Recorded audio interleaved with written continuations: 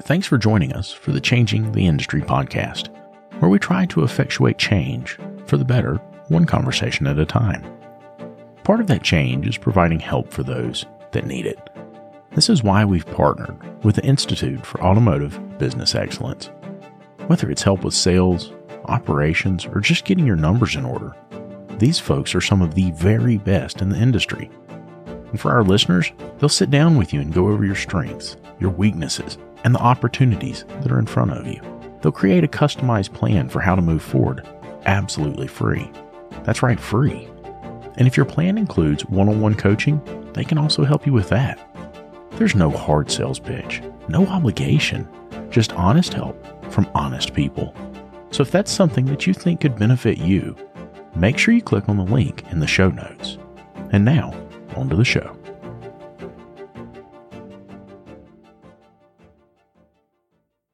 You can leave the lanyard on. Everybody needs to know who you are. We're not going to tell anybody who Justin is. They called that a homo badge before. I was like, what's that all about? Gary's pulling it off of me. Take that thing off. I said, I don't know. I know you can't say that, but I did because I'm from New York and I can say whatever the hell I want. That's a fact. We had a whole discussion about this. In New York, New York, in New York, you tell somebody, flip you, right, and they say it back, and just move along. Right. You say that to somebody in the South, and you're going to get knocked out. Yeah, you're going to get knocked out. I agree. I'm just teasing. I'm just playing with you. And As many times as you've said "fuck you" this weekend, you're afraid to say it all of a sudden. What's that? He don't want to get knocked out. I got to beat that. What are you doing? Yeah, you got to beat earmuffs, kids. Earmuffs. You got to say the earmuffs first, huh? It's a little late. Yeah, earmuffs. Did What's earmuffs? up? No earmuffs. You tell the kids earmuffs right into You the got mic, him kid. muted. Into the What a terrible board operator this guy is. I'll just cut all say that something out. so I can hear you. Can you hear me? I can hear you now. Yeah. Okay. Yeah, that's a lot I'll just better. cut all that out. It'll be fine. Justin Kidd, Me. What's up, man? how did the event go? Is it good? It's going really well. Yeah. I mean, there's a lot of energy in here. A lot of guys, a lot of smiles, and I have not gotten anybody to tell me that we stink. So that's great. That's what we want. That's a big plus. Yeah, absolutely. Absolutely. Did it grow any? Did it get a little bit bigger? We still have about the same amount just This for last year? Yeah. Because if anybody takes a certain class, we want to make sure that it's not standing room only. Yeah. Right. still So, kind of- if you put any more in, you're going to be out of Yeah. space. Yeah. It should be the perfect amount. It's still, Yeah. Okay. That's good. yeah. I know a lot of people were upset they didn't get to come. Now that they have heard about it for several months, and yes, now all of a sudden they realize they wanted to be here. Yeah, absolutely. There's a little FOMO going on, Yeah. which absolutely. is good. It's not bad. FOMO's not bad. FOMO's not bad. We need to get more vendors in here. Yeah. Yeah. We have fewer than we did last year. That's true. And some of those vendors, except for one, deadbeats. They're dead to us. Josh Carton, dead to us. Poor Josh. Poor Josh. Poor Josh. So We were looking forward to talking to Josh. He was a riot last year. He was was. hilarious. Yeah, he's really intelligent. He's a lot of fun. Yeah, he's a lot of fun. And he didn't come. It hurt my feelings. Yeah. Yeah. I wanted him to be here. I think a lot of guys, for whatever reason, this week just wasn't going to work in the books. Was it really? The week? I guess it's a week later than it was last year, wasn't it? Similar. Yeah. Yeah. We were a week after Mother's Day. I don't know. Is that right? yeah, I think so. Yeah. A lot of money and said, please follow me around wherever I go. It's not my looks. I knew there was something. I knew there was something Say nice to things and, don't throw eggs. And I said, yeah, sure. No, I can do that. Nah.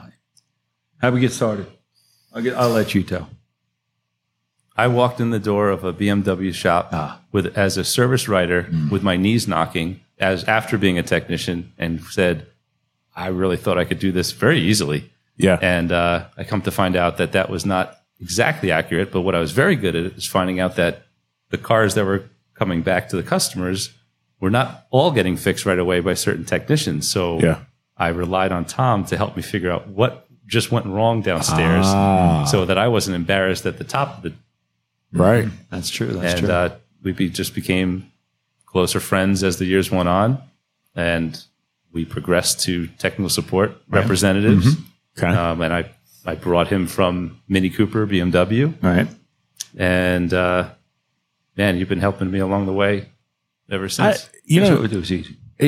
He's got to be demented, right? Because he worked on BMWs and Mini Coopers, right? That's bad enough. Yeah. Well, but he was teaching a Land Rover class, and He's into boats too. So if you have a boat problem on a pinch, you bring it to Tom's house, and they'll help you drain all the fuel out, rebuild everything, run trailer lights, bearings in the trailer, and he'll get Like you down we the did road. for you on your way to vacation. Mm-hmm. on your way to vacation. You mean you're one of those that waits until like you're getting ready to We leave? bought the boat and said it's good, and in trusting that the boat was good, we took it out and fell flat on his face. So this boat's got to go in like 4 days, and he goes, "Bring it over." Spent all night. We got that boat rocking. Now, for that me. is a good friend. Well, it's part of what I do. By the time I met Justin, okay, my life, you can't call it a career. It's more of a journey, okay? I just rolled out of high school and went to work. And I started actually working when I was about 12. But, got married to my wife in 1977 and took a job at a dealership. And the dealership happened to be, of course, prior to that, I was working for like Napa Auto Parts and, delivery guy and doing what you do, learn some machining, very curious about the whole process. And of course, it was a different world, completely different universe. So I was pretty young and got married and decided I need a real job. Actually, she decided I need a real job. And let's be clear. And playing rock and roll wasn't in your future. yeah, I was trying to play rock and roll. I'm a drummer by trade to a degree, and being a rock star wasn't going to get it. I even had hair at one point, So anyway, I went out and found my way to of all places, a Jaguar dealership, And they said, "Sure, we'll take you in. You got some parts background. Come on, you can be a parts guy." Mm-hmm. So I did, and that was 1977. Would be my first day in the door. So 77, here I am in his dealership, and I did 20 years. Okay, so by late 1996, 97, world changed. I'd grown up. Kids are on the way. Bought a house, all that sort of stuff. And kids on the way. Heck, I had two already. But so it was time to make another move. So I left that dealership. Actually, I didn't get invited to stay the next year because the people that bought it, what's the first thing they do? They cull the herd. Yeah. So off I went down the block and opened up a place called the Jag Shop, specializing in Jaguar and Land Rover cars, and just did that for 14, 15 years, whatever it is. Somewhere around 08, 09, banks were folding. Mm-hmm. Customers with lots of money and expensive cars weren't showing up, so I sold it. Liquidated it. Went back to work at Land Rover for a short period of time. And then somehow, through some act of God, I wound up over at the dealership just up the block, which would happen to be BMW Mini Cooper. So that's where it all came together. Right. Along the way, however, I was trying to make a decision to leave the automotive industry altogether. I wanted to be in the marine business. Okay. So I did 4.5 years of marine tech at night, and got all my certifications for outboard and diesel and electronics and safety and all that sort of stuff. Yeah. So that gave me that boating background that he's talking about. Okay. So it's just one more thing I can do, but trying to be in a boating business in 09 and not a good idea because once again, Chase Manhattan's not lending money. So I said, well, we'll just go back in the car business and wound up over at this Mini Cooper BMW situation that Justin's talking about. And that's kind of where it all lit up. We started from there. And Lucas and I have been telling you about Parts Tech for a while now and how it gives you access to unlimited parts and tire vendors and direct integration with over 35 shop management systems. And now they've just launched a new referral program. All you have to do is open your Parts Tech account, go to My Shop, and click on the Rewards tab. There you'll find your referral URL, which you can share via email, text message, or on your social media. If your referral signs up for a new account and places 5 orders in the first 30 days, Parts Tech will send you a $100 gift card. That's it. Nothing else is needed. Your referrals can get you $100 just for using Parts Tech, which, by the way, is absolutely free to get started with. So if you're using Parts Tech already, start sharing that referral link.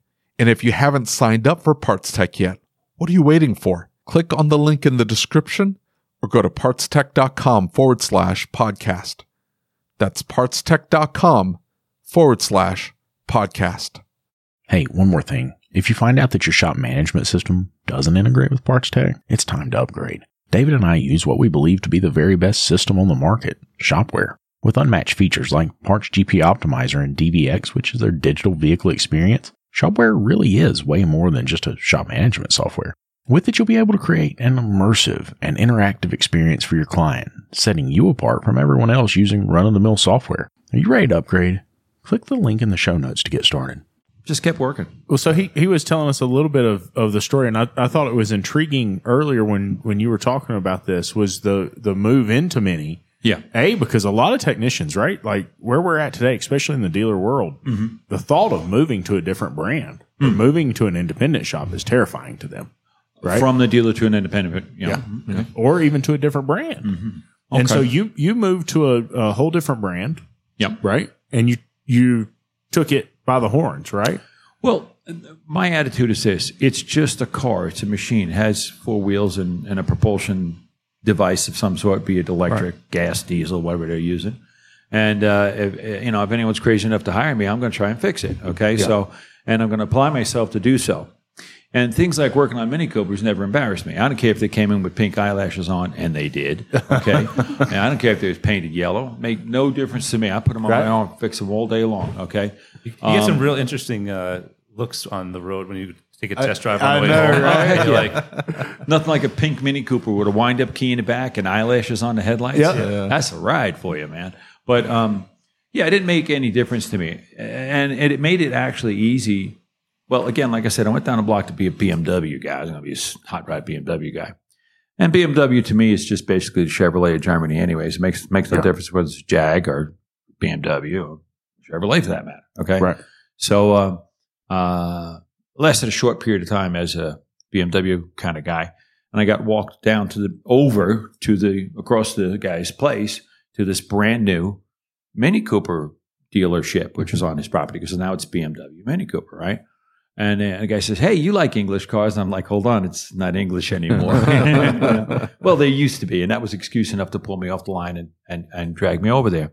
And to set the stage for that, the man's dealership was in trouble, and he was bringing in new help. He promoted a new service manager, and he was looking for service guys, and this is what Justin gravitated to it. And they grabbed me off the BMW line and said, "You're going to go over there." And again, no fight, no argument. I have no problem with it.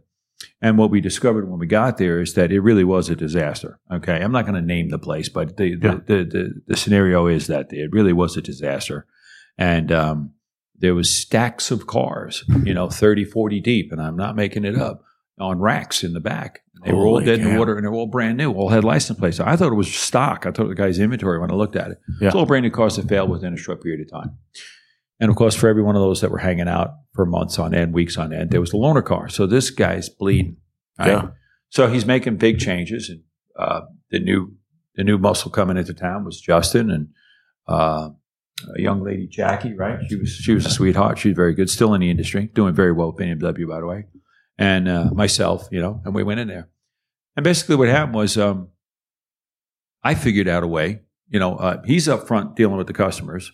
Yeah. Right. I'm downstairs because it was 2-level. Beautiful building, by the way. Yeah. Brand new facility. And so was this a pattern failure that had all these cars broken? Yeah. Well, as we learned, we're going back in time now. So we're talking, we're in like 09, 2010, 2011, right? Something like that, whatever it was.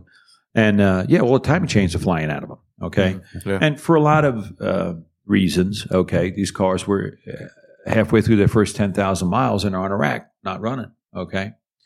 And I always tell the story about how I would come up out of the basement. Here I am, this new guy, right? And I'd come up out of the basement and stand there with my RO, and Justin would be to one side, and young lady be the other side, and she's talking to the customer, and she'd say things like, "Well, here you go, Mr. Smith. Here's your key, and remember, don't touch anything on the car. It's a bumper-to-bumper warranty. You just need to come back and see us in 15,000 miles for your oil change."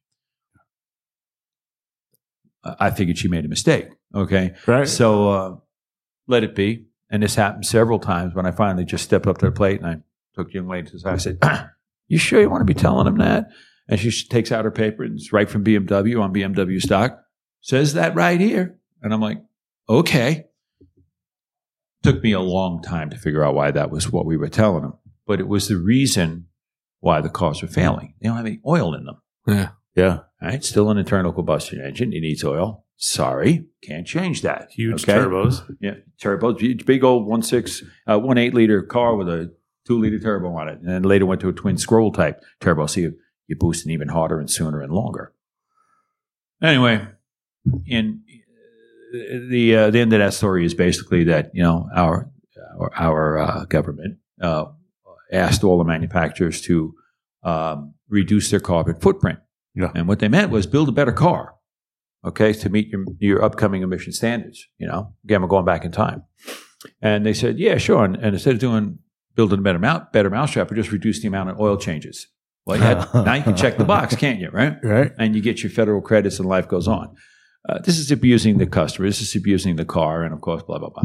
So my job, the reason I set the stage that way, is that my job, once I realized what was going on, was let's find out what's broken and timing change. Of course, there are a few engines that had to be replaced. Timing change was a little stretched to hell, and the car was injured at a very young amount of mileage. So I became, let's just say, very proficient at doing timing change. How many a day? You want the whole story? Yeah. Okay. All right. I'll tell that part. Okay. So the service manager comes down and goes, "How many of those can you do a day?" And he's like, "I don't know. I think I'm up to 2, maybe 3 by the end of the day." He goes, "I bet you can't get to 5." He goes, "I'll take that challenge."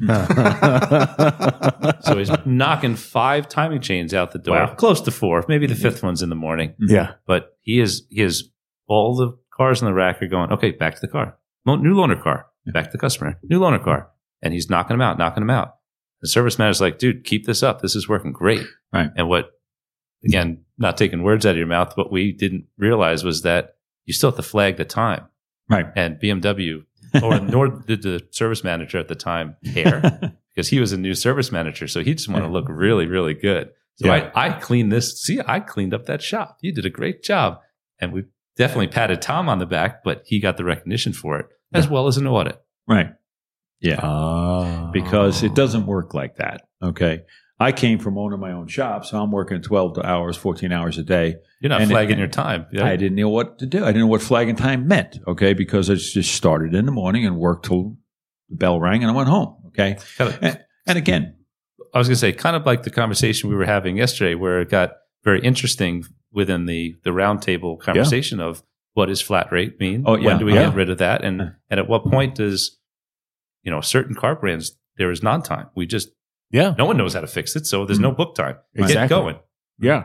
Did they not have book time for chains yet? Well, they didn't know. So that, again, your turn. I was just going to touch on that. When I started that journey of trying to, figure out, first of all, I diagnosed all the cars and the diagnostic was all the same. Open a hood, make a measurement. It's all broken the same way. Yeah. Okay. That's There's easy no oil in this car. And there's no oil in this car. I mean, dry, right? But I would go inside and again, my approach wasn't about, flagging time and 0.2 of an hour and all that nonsense. I was just like, here's what I found. And the guy, of course, this new service manager, again, everybody was new, brand new. Okay. Yes. New service manager was, well, can you fix it? I'm like, sure. What do you want to do? I never did one. Well, here's a book. Read on how to do it. So, of course, BMW, any manufacturer has the way they want it done, and it's their way, and they base what they pay you on their way. I opened up and said, "Oh, look at that! A little over 12 hours, damn near 13 hours per car." And I said, "All right, let me take the book, let me take the car, put one on the rack, and they hand me all the special tools and said, go at it." 13 hours later, I got one done. There you go. There's one out the door. That's great. Number 2, same way. Now I've lost time. It cost me 14 hours or whatever it was. And this is, for me, like one whole day, because that's what I was used to doing. Much younger at the time. But anyway, I could do it back then. But at another point, I went back to this new service manager. I said, "Can I do it my way?" And he goes, "I don't care how you do it. Just keep doing it." So I created a method, doing it my way, that I could beat the clock. And right away, I could beat it by half. So my day is over, and I've gone home getting paid for everything. I'm getting paid, let's call it 14 hours. I've only worked 10, and I haven't had a hard day. Yeah. Okay?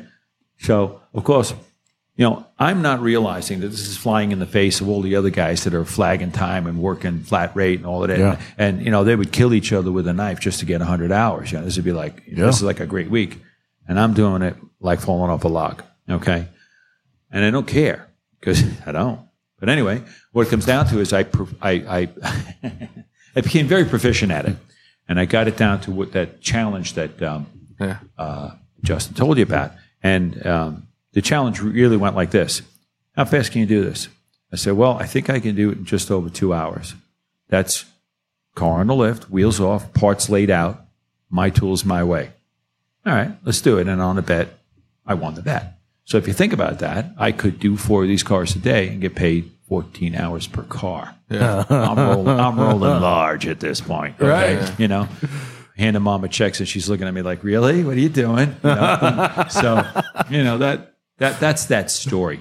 But it cost me, right? And it cost the other guys because now they rewrote the time and everything. Yeah. And what was going on here was we got the audit. We got beat up on it because how can we don't have any documentation this man even exists or ever went to Mini Cooper school? Yeah. And they want everybody to have their credentials before you can do this. So we can go on and on about it. But what it comes down to is I had to go off to Minis, get basic, intermediate. And then when I had to fight for the masters, they didn't want to give that to me because, they were going to squeeze me out anyway. As soon as they finish this investigation and finish their audit and everything, you're out of here, bud. Right. But that's okay. I moved on. That's when I went to tech support. So what was it that you did differently? What was the strategy? What did you change? I used my tools and some of the specialty tools. I took components out of the way. It never bothered me to take a headlight and inner fender well and the engine mounts out because I got it down to a few minutes. Okay. Right. I wasn't underneath the car with a long spanner, one thread at a time on a special ratchet. Okay. Right. I was, I don't even remember exactly all the things I did, but I wouldn't brutalize the car and I wasn't hacking the car. Okay. Mm-hmm. But what I was doing was just saying, if this was an emergency situation, I had to triage this thing right now. What would I do? And I don't have factory tools. How would you do it? Right. That was my approach. And by doing so, I got it down to a very short period of time. Okay. And one of the things they're very concerned about when you spend money, you want to make sure your investment is solid. So you don't want any comebacks. Yeah. Well, we're talking 40 cars with 0 comeback. I must have done something right. Yeah. Okay. Yeah. And the customers are happy again. And we discussed that oil change interval. And many of those customers, from what I understand, as I was told, purchased other cars from that dealership. What's the problem? Well, you don't have credentials. Okay, get out. So they weren't even interested in. It's their way of the highway, right? They needed a fall guy. So the service manager was going to go on to better things, right. But the technician didn't matter at that point. He was. They could just say, we fixed our problem.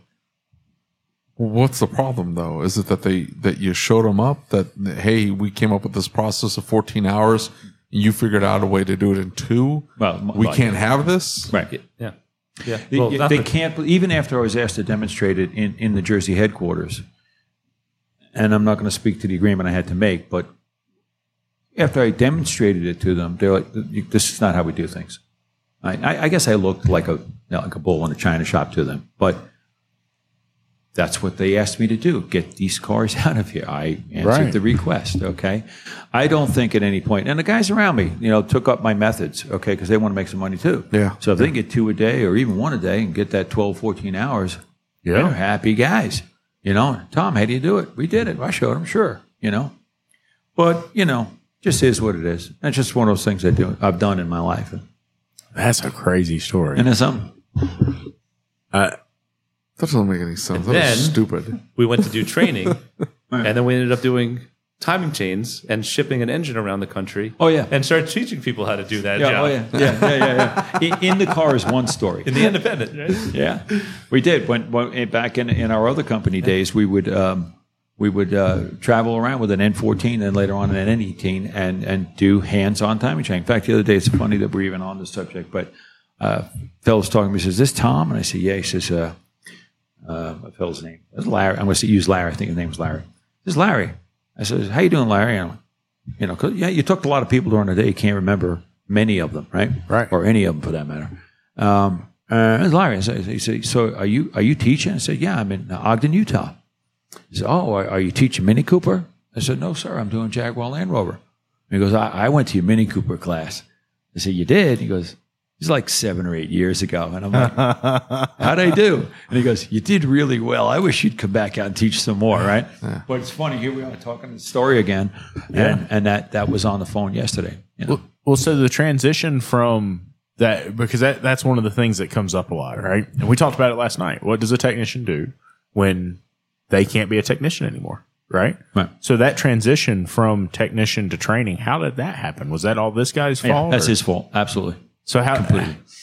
I like to think I can recognize someone that has, and again, anybody can go and be. Wait, hold on. They can be very, very good at being a technician. Let me be very clear here. Mm-hmm. You can be very good in front of a public setting, and it takes a very special person to do this. One, on a telephone call, and two, be able to stand up in front of a group of people, present yourself, and also be the expert at this brand. Okay, so so that's not me. That's somebody who's gotten. Certainly not. Maybe I think you've touched on it before, but maybe it's time you tell your story, because I don't know that we've ever told your story. What's my story? Well, you've got a pretty interesting story of how you got here and where it all started, and. So I decided I was going to be a famous rock guitarist. And I went to music school and said, wow, I am in a world of trouble here. These guys are way better than me. And I said, I got to figure something else out. So I liked working on cars. And I walked into just a place and said, I got a claw hammer and my dad's old sockets in a little red toolbox. I said, can I help? And you teach me. And I worked at like a Goodyear location. Yeah. And eventually said, I think I can do this more. Let me get my inspection license. And then I moved on to a dealership. And I didn't understand. Someone said, there's politics at dealerships. I said, what does that even mean? I have no idea. So they almost kind of talked me out of going into the dealership world. And I went into a Mercedes dealership. Liked it. Ended up working for my, the gentleman that was training me was a younger guy, and I ended up hiring him later. He was my mentor. So I ended up hiring him as a tech support agent later. I came back for him. And you did really big things at Mercedes-Benz, right? I don't know if that's true. I went to a different state, so I moved from New York to California, and I got a job there with what I would consider one of my favorite experiences as a technician. Again, at a dealership, came from an independent, went to the dealership. And then as soon as I kind of left that dealer, I went from a dealer in San Diego. It was a 60-bay shop, 3 teams of 20. The service drive was probably 4 to 5 garage door bays. And when the doors open in the morning, I don't know if that's an exaggeration, but at least 50 cars showed up every single day through that drive. Right. And then they got to go because there's not enough space. So 60 technicians are now wrenching on these cars throughout the day. It is absolutely organized chaos. Penske, organized chaos. So it is a cookie cutter. We got this down pat. People bring you parts. You order parts in the computer. It shows up at your station. And you're ready to rock and roll. Next car, next car, next car. It's a whole workflow.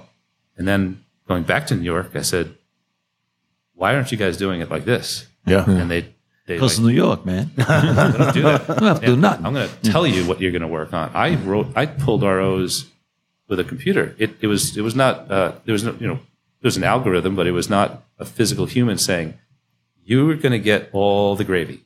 And you look a little funny, so you're going to get all the crummy work. And then you're giving me some money under the table, so I'm going to make sure that we're going to split that at the end of the day. No, this was ding, new ticket. If I didn't like it, or if it was something that was going to take a little bit more time, I could order parts. I knew what it was, put that on hold, take another ticket. I mean, the assembly line of work was absolutely perfect. And I want to say that I've heard a story that particular dealership Like some of the people in that dealership, because it was so well ran, made their way up through Mercedes-Benz and did some really big things with that organization. Yep. Some I don't know how much I should express with some of them, but I will tell you that I've made such close friends. I went to San Diego this weekend. Oh, and really? I met up with was my roommate because he was my stallmate, and we became really good friends. And I needed someone to help me rent the apartment. And I just met up with him again after it's probably been maybe 5 years at least since I've seen him. But I went back to San Diego, rang him up, came over. It was like being there from yesterday. That's awesome. My team leader, who was ended up winning the Master Guild Award for Best of the Best in the World after he was challenged by Germany. Yeah. I think 2 to 3 years in a running. Ended up being on the back of Time Magazine with the SLS for winning a team of Master Guild. So he trained the people in the country. Awesome, dude. And now he went on to, again, corporate Mercedes. So yeah, some of those guys that I was wrenching with back in the 2006, 7, 8, 9 in San Diego, they did go on to bigger and better things. That's awesome, dude. And I have to say, I'm pretty proud of where I can look back and see my colleagues, and then where I've now come to be on a podcast talking about automotive education and training and all that work just to get you to this podcast. Just to get here. There you go. Well, and so you left Mercedes, right?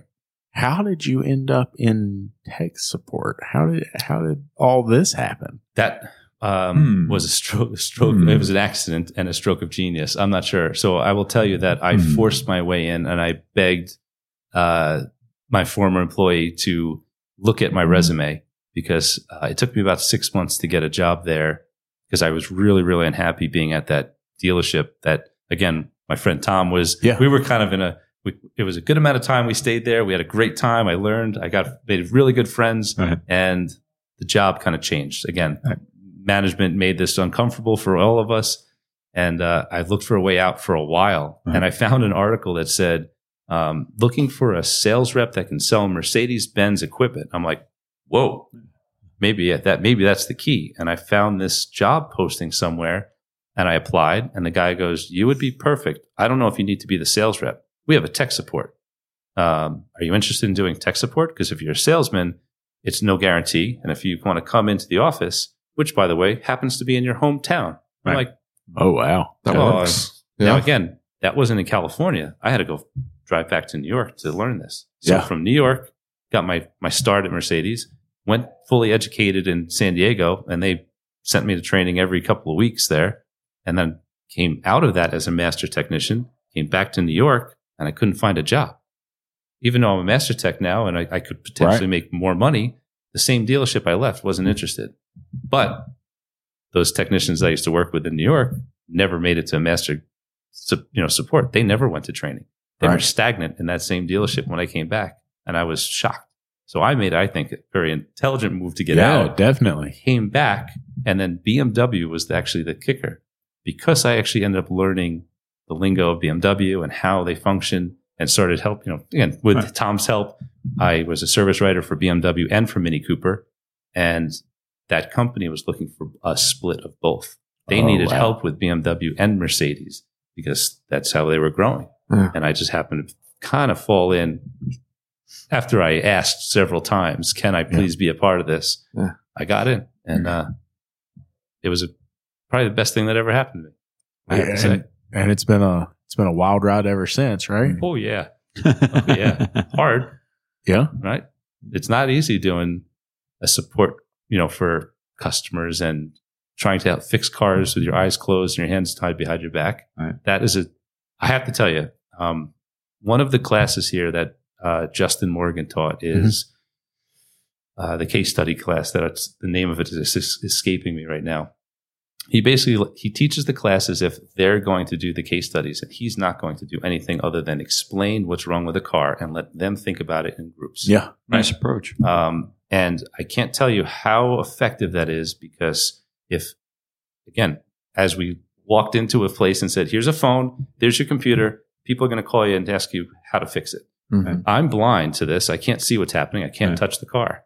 That was a big adjustment. Just gave that same analogy, and it helped me become a better technician in so many ways. I don't need the car there. I know how the system works. Yeah. I know what it's going to be looking for. Right. I can look at the diagrams. I can read the service information, and I can tell you how that service function is going to work now. And I can think about outside the you box can see stuff. it. You can see it. You know, I remember when we were working on a lot of diesel pickups, I'd get a lot of calls about diesel trucks and I couldn't figure out. And I would tell them, like, there's only 3 things that can cause that. And they're like, no. I've changed all those parts. No, I'm telling you, there's 3 things that can cause that. And one of those 3 things is causing you either got a bad part, you got a bad wire, or you got a bad module. That's the only 3 things that'll cause that. There's no, it couldn't be that. I'm telling you, I know how it works. And that is the only thing that it could be. I promise you, it's that. And eventually they would change parts. And the truck would come to my shop and find a bad wire. Right. I'll never forget one time a 6.0 with an IPR that somebody had put the IPR in. And when they tightened it down, they pulled the connector over to where the connector was facing down. Well, they just fault the connector in and the truck would take off and run away. And so the control wire on the IPR was grounded against the bottom of the, and they were like, I don't understand why the ICP is so high. Well, there's only one thing that'll cause that, right? Like if it's actually got high oil pressure, there's only one thing that'll do it. It's that controller right there. It's either that it's grounded out or it's stuck. And so it's as simple as spin around and look at it. Yet spend 3 weeks working on it because you don't understand how it works, right? And being able to see it in your head. And I think that's the big thing that, like when I started going over Scanner Danner stuff, right? And watching, because now you can see it happen and you can see somebody else doing it. And now you can see it in such a way that you understand the theory of operation. Mm-hmm. I think that's one of my biggest beefs with manufacturers right now, is they're not even remotely willing in a lot of cases to provide theory of operation. Exactly right. Why does it do what it does? I don't care what it does. It doesn't matter to me what it does. I can deal with that. But why does it do that? And we were talking about it earlier. I was talking about Ford 6.0 sinks. They've got a FICM sink that's from the PCM to the FICM that tells it if the cam crank's in sync. But then it's got another sink pit in it. Well, what does that mean and what does it do?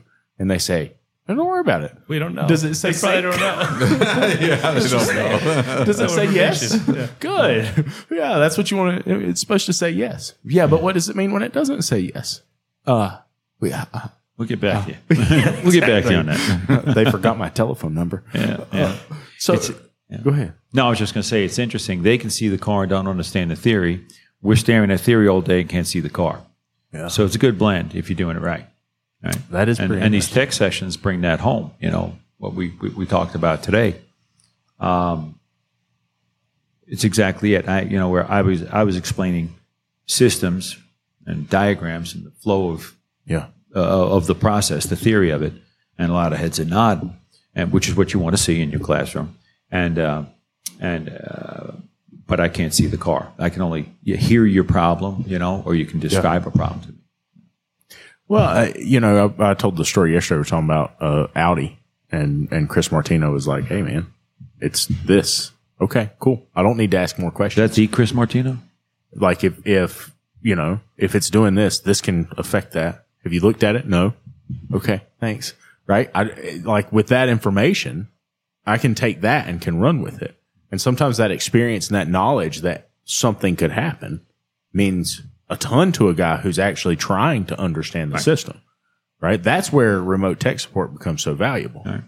And we had that talk last night on the panel, is it can't be on the spot InstaTrain, right? This is, you have to understand the system on your own. You have to understand how to do the testing. You have to understand how to use your meter leads. I can't do that for you. I can't teach you that. It'd take us 6 months. And that was always, like when I was helping people with trucks, that was always my biggest frustration, is because I can't tell you how to hook your meter up and go through it because you're not grasping what I'm saying. Mm. And one of the most frustrating things I ever experienced was, hey, does it have power and ground? What? Does it have power and ground? Well, I ain't checked that yet.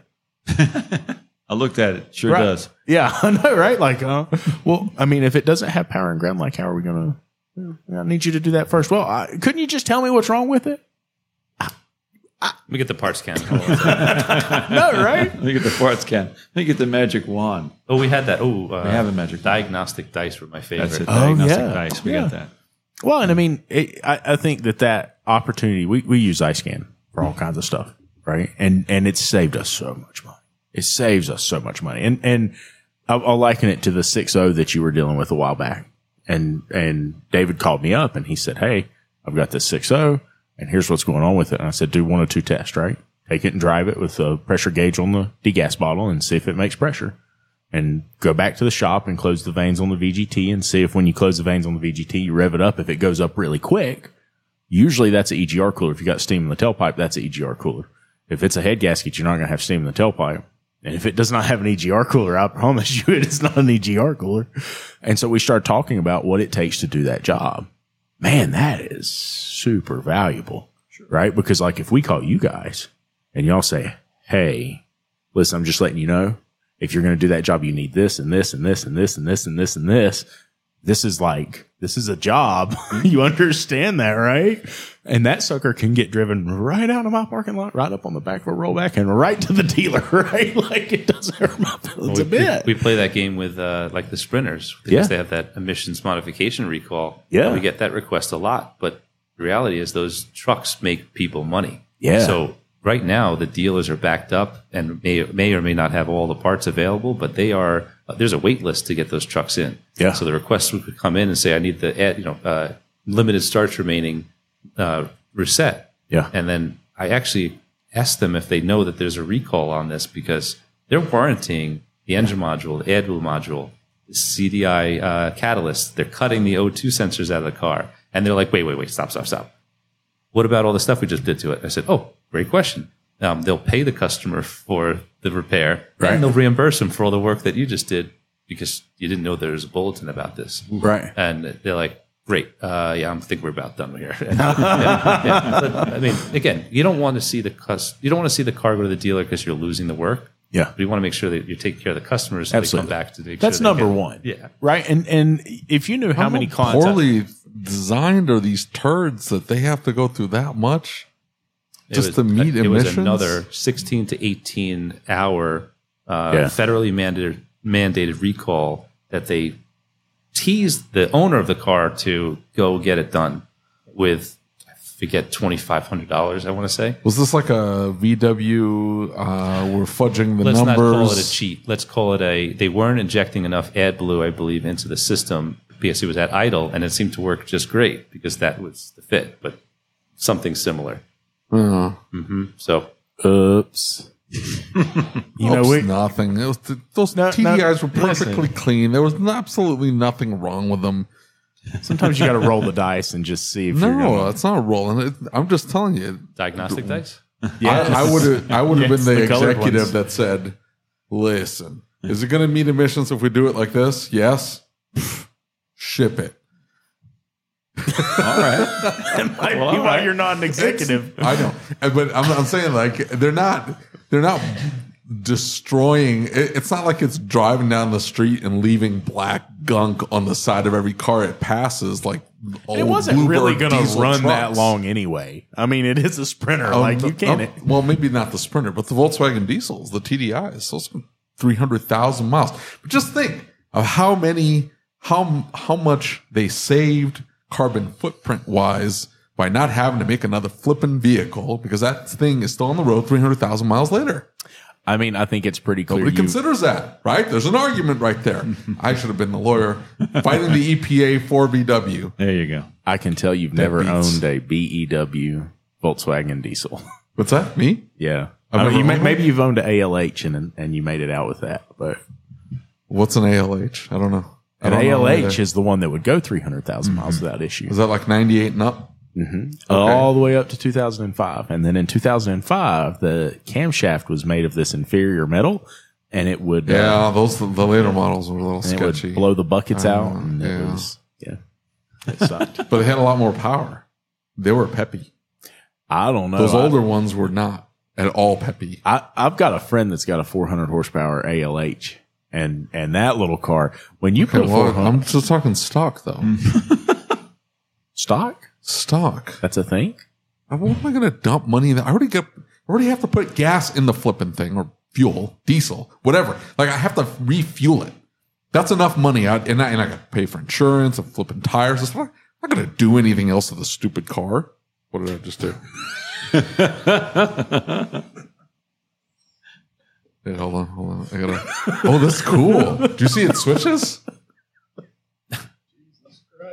What are you, new? Look at all these buttons. I don't know how to do anything other than hit record. Good. Anyway, how do you fix it? Oh, super source. Okay. All right. Good job. My point is, I don't want to spend any more money on the vehicle than I have to. I want to do stuff to it. Okay. I just enjoy fast diesel vehicles. I'd get annoyed at the vehicle. Every single time I got a call about a Sprinter, I'd go on a tirade telling that person, you need to tell this customer to stop buying these turds. Because all you're doing is encouraging the manufacturer to continue making more of these turds. So if you stop buying them, they will stop making them, and everybody will be happier. There you have it. You think that's how it Man's works? got a point. No. That is how it works. Well, I guess so. They're still building Land Rovers. He's like, I guess it does work that way. Yes, it does work that way. Although I will say, it What's gets wrong you with Land business. Rovers? What's wrong with Land Rovers? What's that? Land Rovers are great. So I get this call from a guy. This is what we do. We tell stupid stories. I get this call from this guy, and he calls me, and we have a cutoff year. It's like 99, 2000, and newer. We don't go older than that because they're turds, right? They're rusty, and I can't fix them at a reasonable price, and then they get upset that I have to give them this giant price. Anyway, this guy calls me, and he's like, hey, I've got this 2000 Range Rover. I said, okay. And he's like, and that's my year. And I go, okay. He's like, yeah, it's making this noise. I think it's the exhaust manifolds. And I love this car, and I want to keep it forever.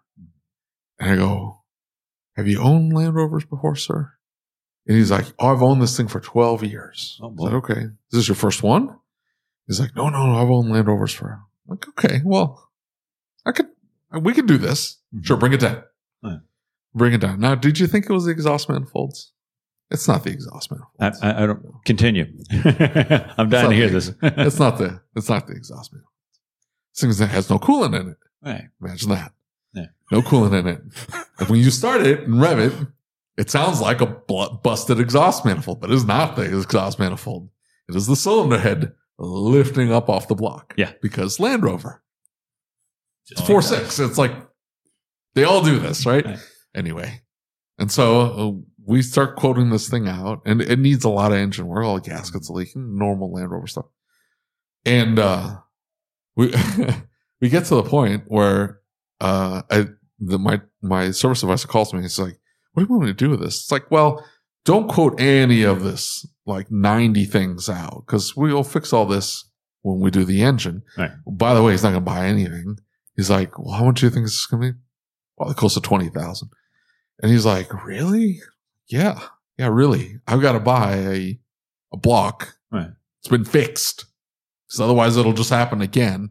Turns out he had the cylinder heads done before by another shop that didn't know that, hey, don't touch the flipping engine. If anything goes wrong with that engine, you put a brand new one in there that's been remanufactured properly to not blow up like this again. Because guess what? Those cylinder heads are going to come right off that block. Yep. Anyway, so I sent the guy the quote. He was so mad. I can't. You guys are trying to cheat me. This, that. You guys don't know what you're talking about. Sir. Trust me on this. Unfortunately, I've been down this road before, sir. Yep. And there is no fixing. You are not special. Yeah. Neither is your Land Rover. Yeah. If we're gonna, I hate to say we bash on a vehicle car line, right? But you've stepped into more than one facility now where it's right. You have to explain that right. this is normal. Right. This is what happens. This is a Land Rover issue. And I don't. And here's the thing: it's like they're just broken parts. Like we get a lot of Chevy Cruzes and Trax, and they put these 1.4 turbo engines in them. They're junk and they're awful engines, right? And they put them in these vehicles, and they all have the same like 7 problems. They'll come with P0128 codes. It's like, okay, it's got an electronically controlled thermostat. They all go bad. They all leak from the same spots. And the turbos have wastegate problems. They have cracks. They fixed them, I think, in 1819. There were fewer problems. But there was about 10 years there where every single one of these things, the problem, though, was the oil coolers would start to leak. They're underneath the turbo. So to fix them, you have to take the turbo off, and then you regasket it, put it back on there, and you have to tell the customer, this is either going to be a $1,300 job or it's going to be a $2,700 job.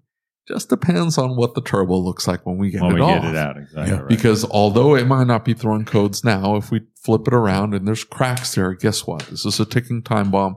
Just pay me to put another turbo in there. You're just paying for the part. I already have it off. You're just paying for the part. Oh, okay. But you got to tell them every single time. It's a 1.4 liter problem. People get so upset at these Land Rovers. It's like, that's just a Land Rover thing. Don't worry. Yeah. Like, hey, you came in this morning. Car didn't get picked up last night. And now this morning, the car's sitting cattywampus.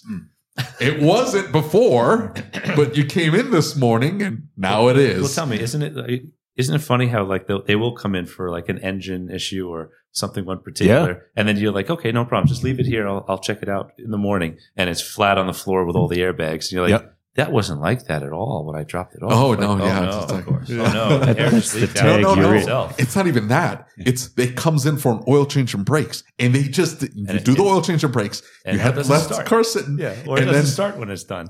Well, right? I thought that was normal operation. Is it not? No. What was it? Was it the sync on them? On the older ones that you always had to, they would like lose the pin or lose the difference between the key between two modules or something? Pretty much the class he just taught. Well, yeah, that's pretty much my class. It's a whole class, dude. You got to take the class. You got to take the class. No, you get the little dongle. You want me to give you the silver bullet? No, you get the dongle and you plug the dongle up and you unplug the dongle and you start the car and they drive off. There you go. That'd be but great. You end up having to warn every single customer drops over and say, hey, is this your first Land Rover? That's the first question. It's like, is this your first Land Rover?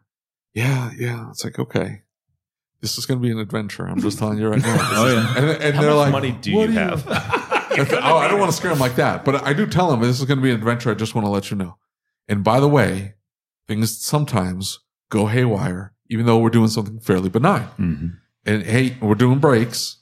And then you come in and the car's sitting cocked. And it was, I believe them when they tell me it had never done that before.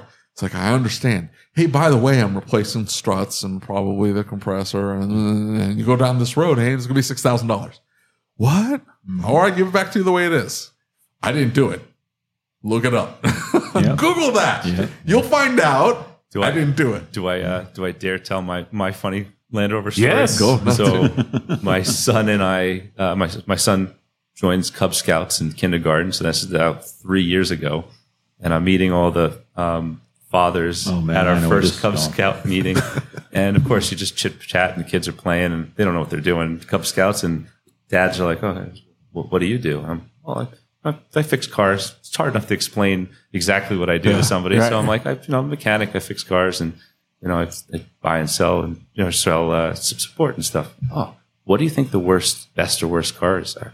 And I'm like, oh man, hands down. I'm like, I work on BMWs and Mercedes, and I've been in the European space. I said, but Land Rovers are the absolute pitfall of what is going on with them? You already figured it out, didn't you? And I must have gone on a tyrant for a few minutes there with that guy. And then... You never pile it on. That's always the mistake. You just say, well, I thought they were interested in hearing. Not to own it. I thought they were interested in hearing what I had to say.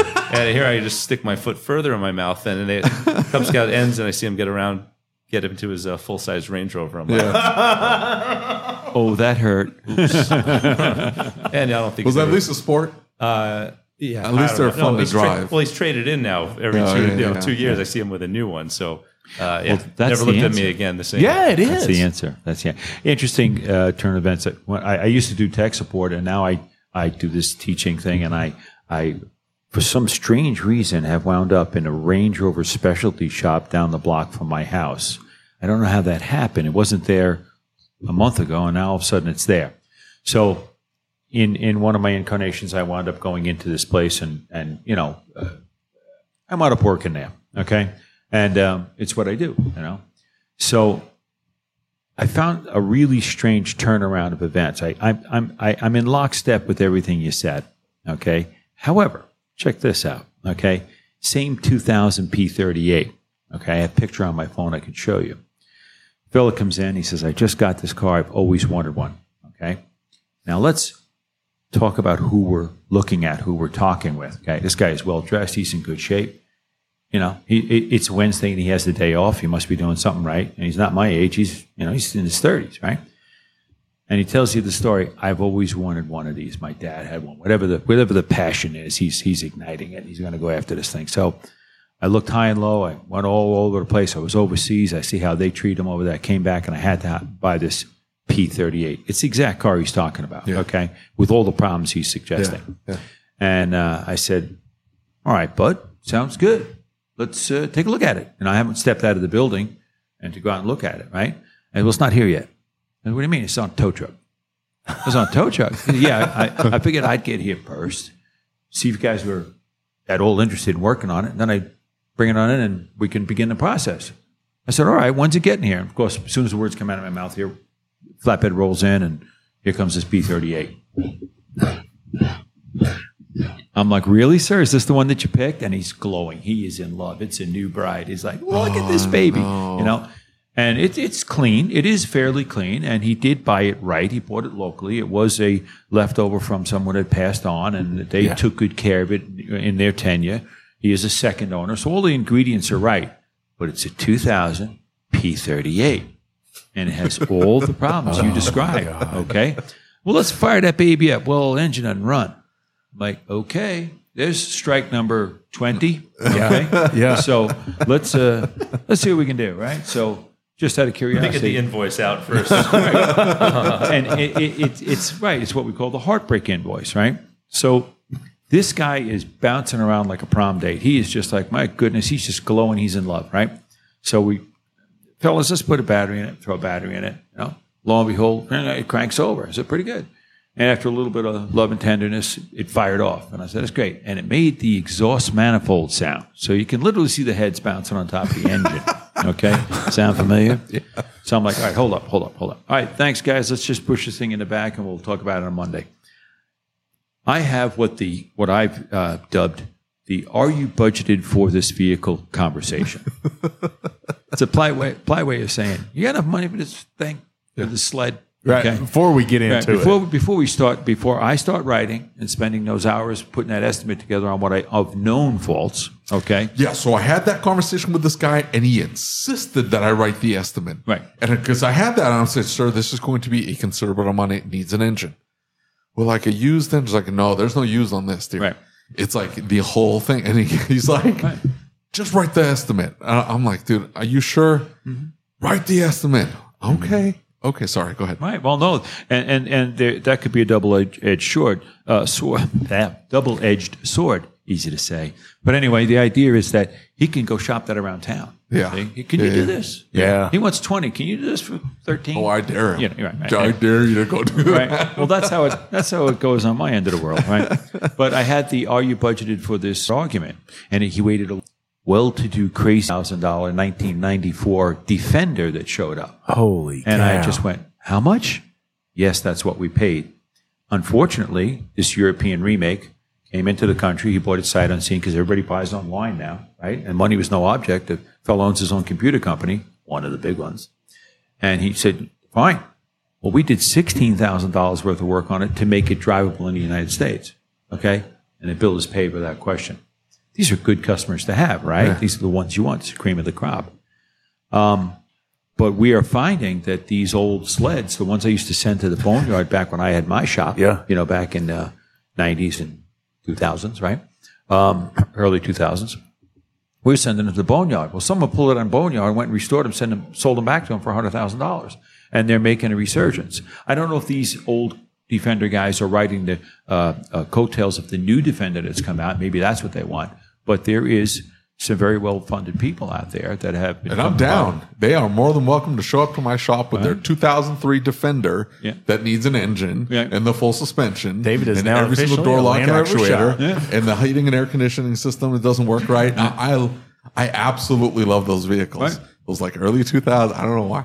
They're so cool. They're boxy. They really drive. are. They're terrible to drive. They're slow as dirt. They don't stop, Right. but they are so cool. Yep. They're built like tanks. I agree. They don't last, but they're built like tanks. Cool factor. And if you got a lot of money and passion for Yes. them and you want to spend your money on passion, Yep. go for it. That's a market that's out there. The rest of the market is the other stuff that we deal with all day. You know, the ride height modules and the cars that don't start and the target identifier reset you touched on. All that's what we have to learn, you know, to pay the salaries and the taxes and the weekly rent. The long money, which is what we're discussing here, is for the project stuff. So over at Independent Motor Car, we do both. And of course, how you appear on the market. A fellow I've thrown in with does a very good job of Instagram and Facebook. And he has a very good Building a reputation. brand for that. Films everything, something new every day. Every week there's some The most important part, though, is making sure that you have that conversation with the customer and you set expectations. Because if you approach these vehicles like a Toyota, right? Like you're both going to have a bad time. Right. The customer's going to have a bad time. And you're going to have a bad time. Right. It's not that. It is a level of incredulity when you just did an oil change and the alternator stops working, right? And then all of a sudden the ABS light's on, and you're like, don't look at the car anymore. Just don't even look at it. An oil change. Right. Yeah. And you do your before and after. At the before, it's like, hey, was the ABS light on? No. Well, it never is. You know, Yeah. it's tag you're it. Okay, you touched it.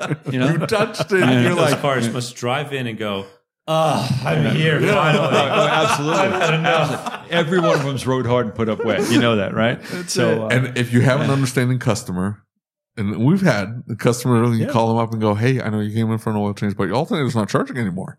Well, what? Hey, I know you just came in for this alternator, but it turns out ABS module bricked. Yeah. What? Why? I disconnected the battery.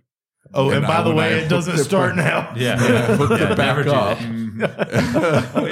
Yeah, you put a glove over that alternator cable, buddy. You don't disconnect the battery. Are you crazy? that's right. Lost your mind? Don't do that. Never drop the power. Right. That was awesome. Thank But you, guys. anyway. Thank you for listening to the Changing the Industry podcast. If you enjoyed the show, do us a favor and leave us a review on your favorite podcast player. And don't forget to set it to automatically download the latest episode.